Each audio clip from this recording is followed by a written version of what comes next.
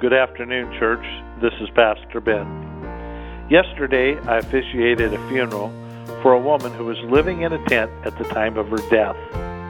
I thought about how appropriate that is for all of us. 2 Corinthians 5:1 says, "For we know that if the earthly tent, which is our house, is torn down, we have a building from God, a house not made with hands, eternal in the heavens." This thing we call our body is only a temporary shelter. A tent is not meant to be a permanent dwelling.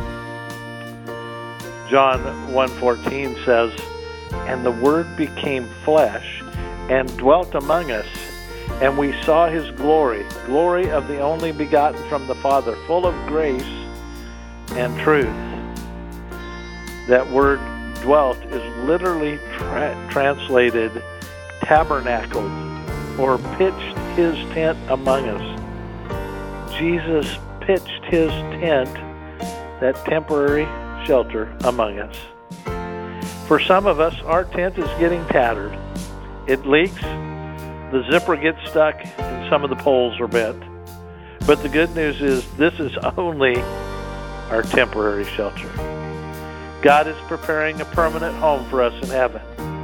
We will have a glorified body that will be perfect, will never break, or grow old. Stay safe, and God bless.